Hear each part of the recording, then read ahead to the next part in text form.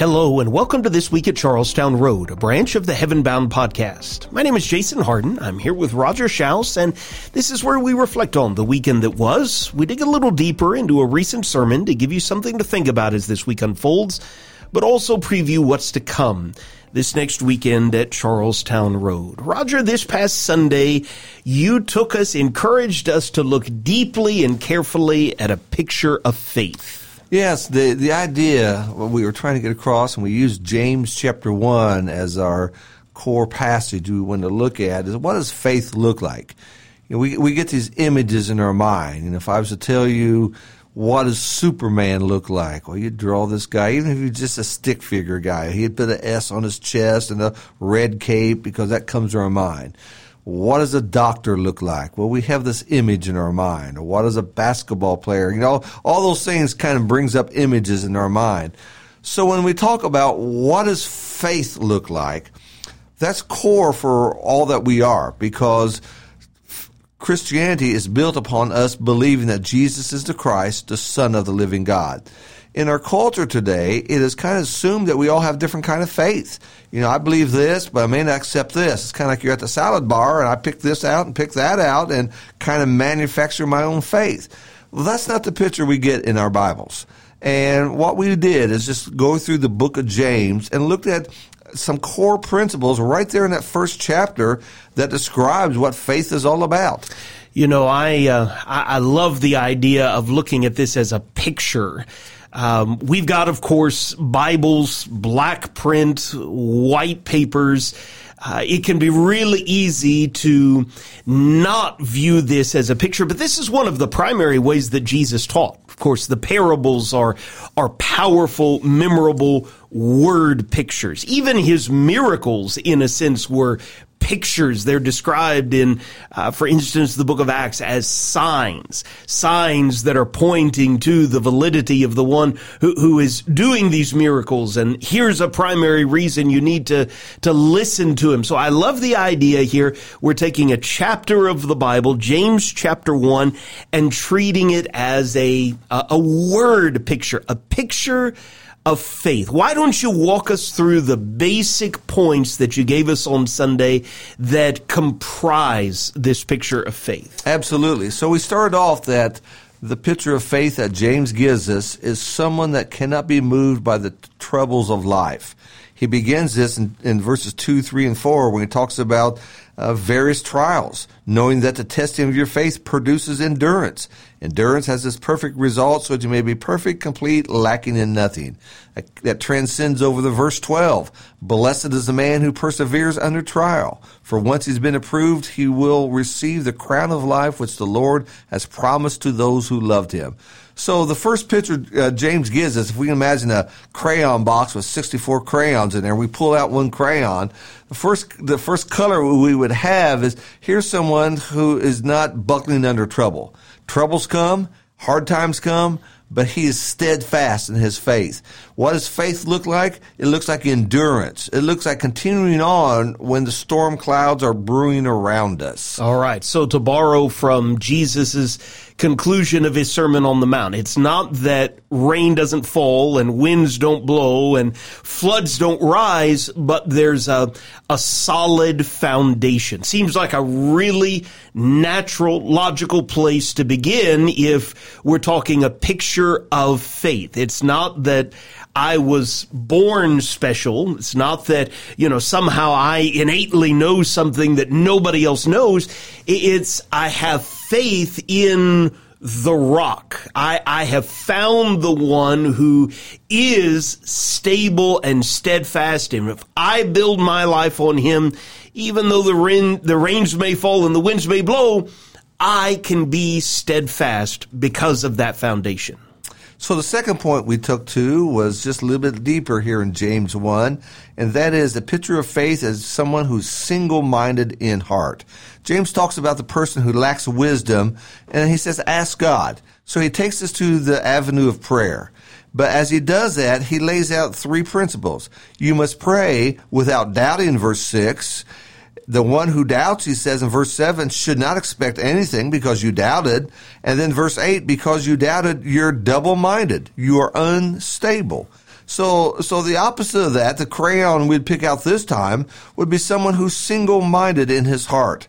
He prays believing. If he's going to pray for rain, he's going to take an umbrella because he believes, because he's talking to the Lord. And again, that is the picture of faith that he gives to us. Here we are in the middle of the week, and it's been a couple of days since we looked at this passage. If you were going to explain to, maybe a teenager who's driving in the car with their parents what it means to be double-minded. We don't often use that word outside of the Bible.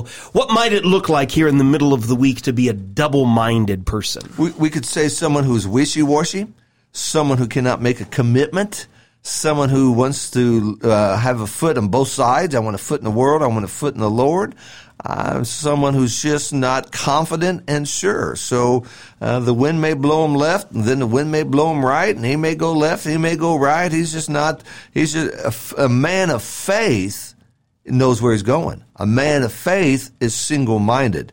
A man of faith is sure because of the Lord. All right, so to revisit Jesus' Sermon on the Mount, it's the man or the woman who seeks first the kingdom of God and his righteousness. Picture of faith is someone who can't be moved by trouble, someone who's single-minded in heart. What's number 3? Number 3 is someone who's controlled by Christ in a crisis. And that comes from verse 19, where he says, "This you know, my beloved brethren, but let everyone be quick to hear, slow to speak, and slow to anger. For the anger of man does not achieve the righteousness of God." So that is given to us in an atmosphere of trouble. Someone's angry. And it could be the way someone's driving. It could be a coworker. It could be lots of things that cause us to be angry.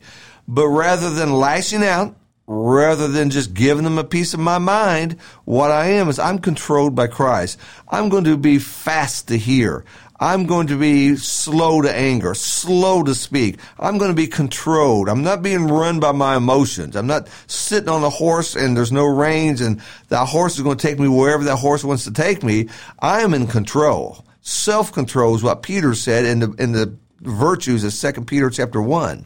I love how these build on one another. The picture that I get in my mind as you're describing these is maybe a raging ocean all around. And I love these pictures you see every once in a while of maybe a lighthouse that's sticking way out. And sometimes those waves crash up against it, but it's built on solid rock, right? And as long as I stay in that lighthouse, as long as I realize, okay, that this is the rock that I'm building my life up, my mind is set on things above.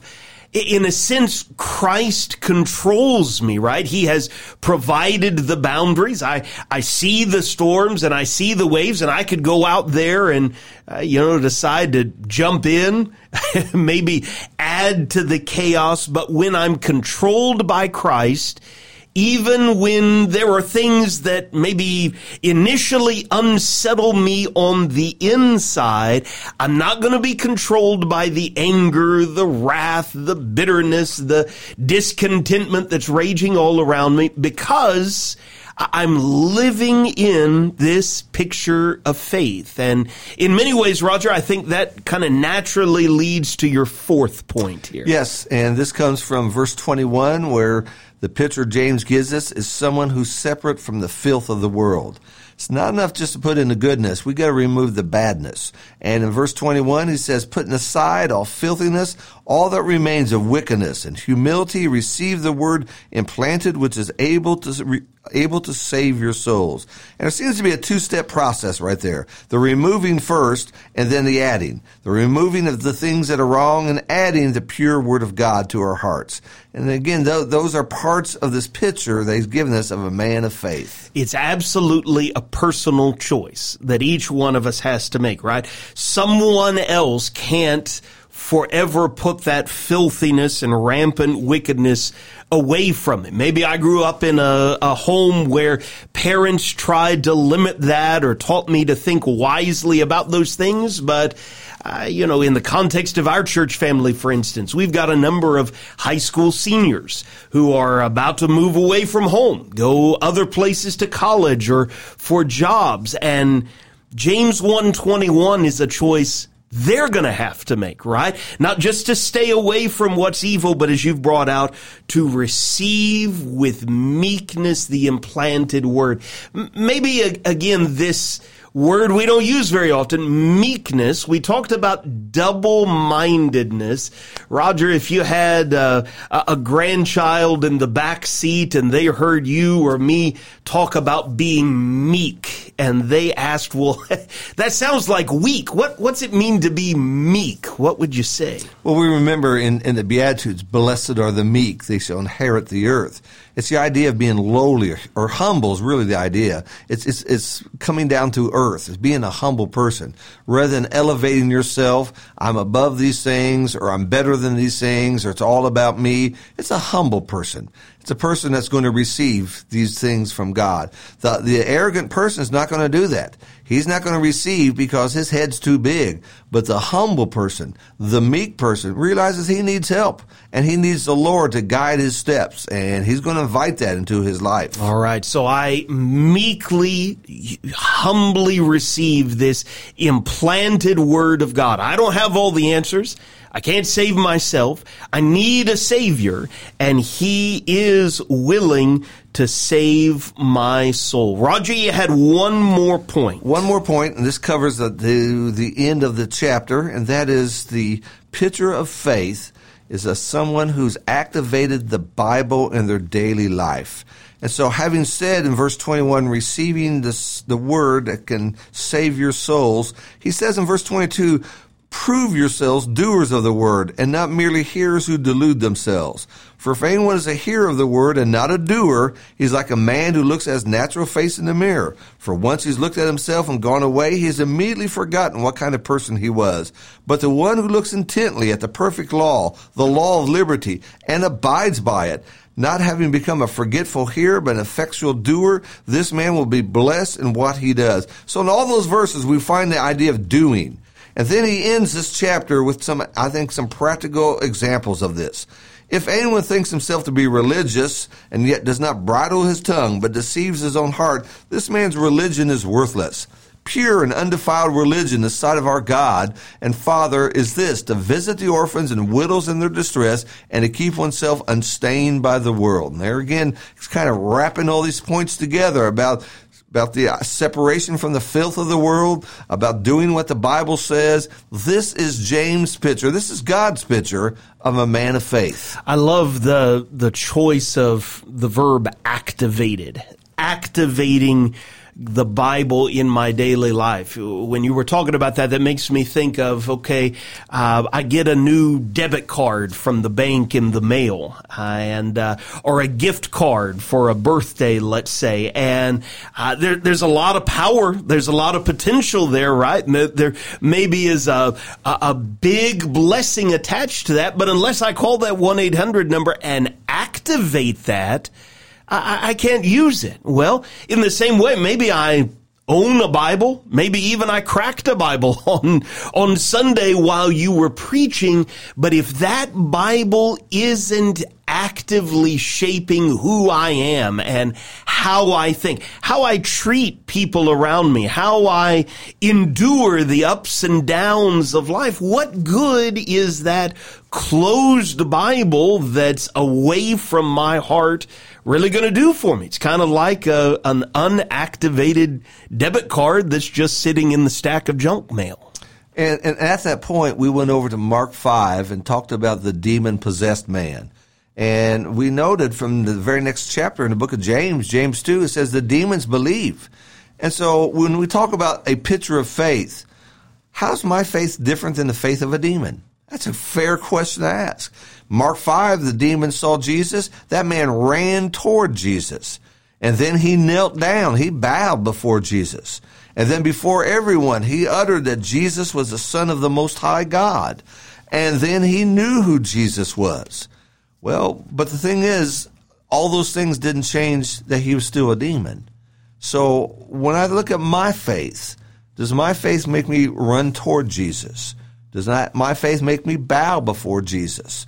Does my faith make me utter that Jesus is my God, my Lord, my Savior?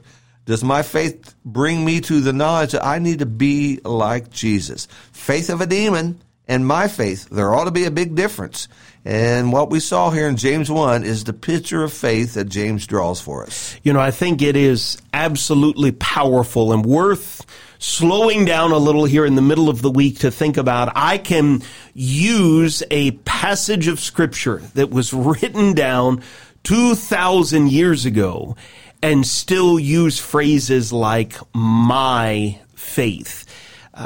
Jude, very similar in background to James. It's Jude who in verse 3 says, "Beloved, although I was very eager to write to you about our common salvation, I found it necessary to write appealing to you to contend for the faith that was once for all delivered to the saints." Now think about that here in the middle of this week. James, Jude, men, women like them, they didn't dress like us. They wore different shoes than we did. They grew up in a different part of the world. They have different sorts of jobs. They lived in different sorts of houses. They spoke a different language than you and I speak. And yet, in the wisdom and amazing providence of God, I can have the same faith that they had. You take it a step further. These men, they saw Jesus with their physical eyes. They heard him with their physical ears. They knew his background. They walked with him in many ways. And yet here they are, because of the power and plan of God, talking to us in a very real sense.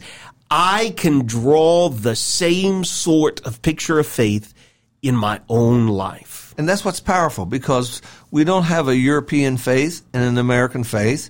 We don't have a first century faith and a 21st century faith. The faith is the same, and the attributes are the same. We may have different governments. We may speak different languages. We may be in different times, but that faith of Jesus transcends above all those things, and that doesn't change. Now, sometimes we'll hang our hat on the nail because of our times. Because of our times, this is all I can do, or because of our times, this has to be acceptable. It wasn't allowed in the first century, but it's going to be allowed today. No, that doesn't happen. That doesn't happen. Our faith is greater than that, and our faith is once delivered for all. And that for all really has two implications: for all people and for all times. And so that's the faith that we need to manufacture and get in our lives as we walk with Jesus. Roger, it strikes me something that I need to remember here in the middle of the week. I am presenting a picture to the people all around me, right? Some who know me really, really well. Some who live in the same house that I live in. Some that I see on a daily basis. Some that I might just cross paths with briefly at some point today. But in a very real sense, I am a living picture that people will be able to see. It's a sobering, but also an exciting question to ask. What sort of faith will people see from my picture? And what they're going to do is they're going to make three judgments as they see you. First of all, they're going to judge you personally. They're going to think you are a Christian, or, man, you're an amazing Christian. They're going to base that because of your actions, the words you use, the choices you make, and how you conduct yourself. They're going to make a judgment about the church you go to. And, if that's the kind of church you go to, the church is a reflection of you. Why? Or, you know what? I can't wait to come there. I want to see these people because it's amazing. If it's like you, I can imagine hundreds of them like you. And then they're going to make a judgment about Jesus. If this is the way Jesus is, I want nothing to do with him. Or they're going to say, through you, I see how wonderful the Lord is. I need to be closer to the Lord because of you. Three judgments. Now, we could talk about that crayon box with 64 colors, okay? When somebody sees you walking down the street, walking into that classroom, they see you walking into the workplace, are they pulling out that black crayon and think, man, here comes Mr. Judgmental. Everything I do, he's going to be pointing his finger at me, condemning me, and he's going to take that black crayon and just think that's his picture of me. Well, is that what you want? And so we control that by the choices we make and by the image we have. The picture of faith needs to be the same as what we read in the Bible. Roger, appreciate the sermon, appreciate you thinking deeper through it with us. We would certainly encourage our audience, if you haven't had the opportunity to watch or to listen, go check that out, front and center at charlestownroad.org. Let's think carefully about the picture of faith that we are painting, coloring, presenting before the world around us today. Roger, it is hard for me, at least personally, to believe we are on the very last step of the first quarter of this year. You've got one more class in the auditorium this first quarter of 2022. And we've been walking through this lesson about the teacher Jesus, looking at how he taught. And so tonight we're going to wrap all that up and kind of go over some things we've already looked at and looked at some more things as we become teachers like Jesus was a teacher.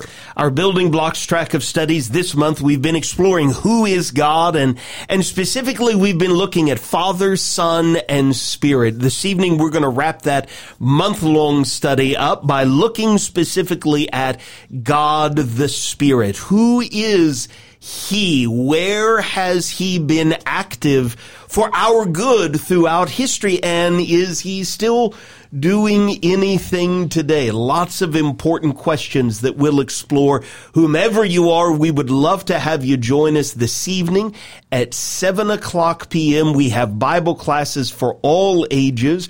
Roger, a couple of weeks ago, you preached a sermon called Little Boys, or Little Girls, I should say, to Godly Women. We revisited that recently on a Wednesday podcast, and we said the sequel was coming. That's this weekend, right? It is. This Sunday night, we're going to be talking about Little Boys to Godly Men, and how in this culture we live in today, we can get these little boys to grow up to be powerful leaders in our homes and in our churches as God wants them to be. Roger, thanks for joining me today. We especially appreciate all of you for listening to This Week at Charlestown Road. We've had a good week so far. We're looking forward to a good rest of this week. We hope to see you this evening at 7:00 p.m. We are already looking forward to Sunday, the best day of the week, and we would love to have you come and grow with us.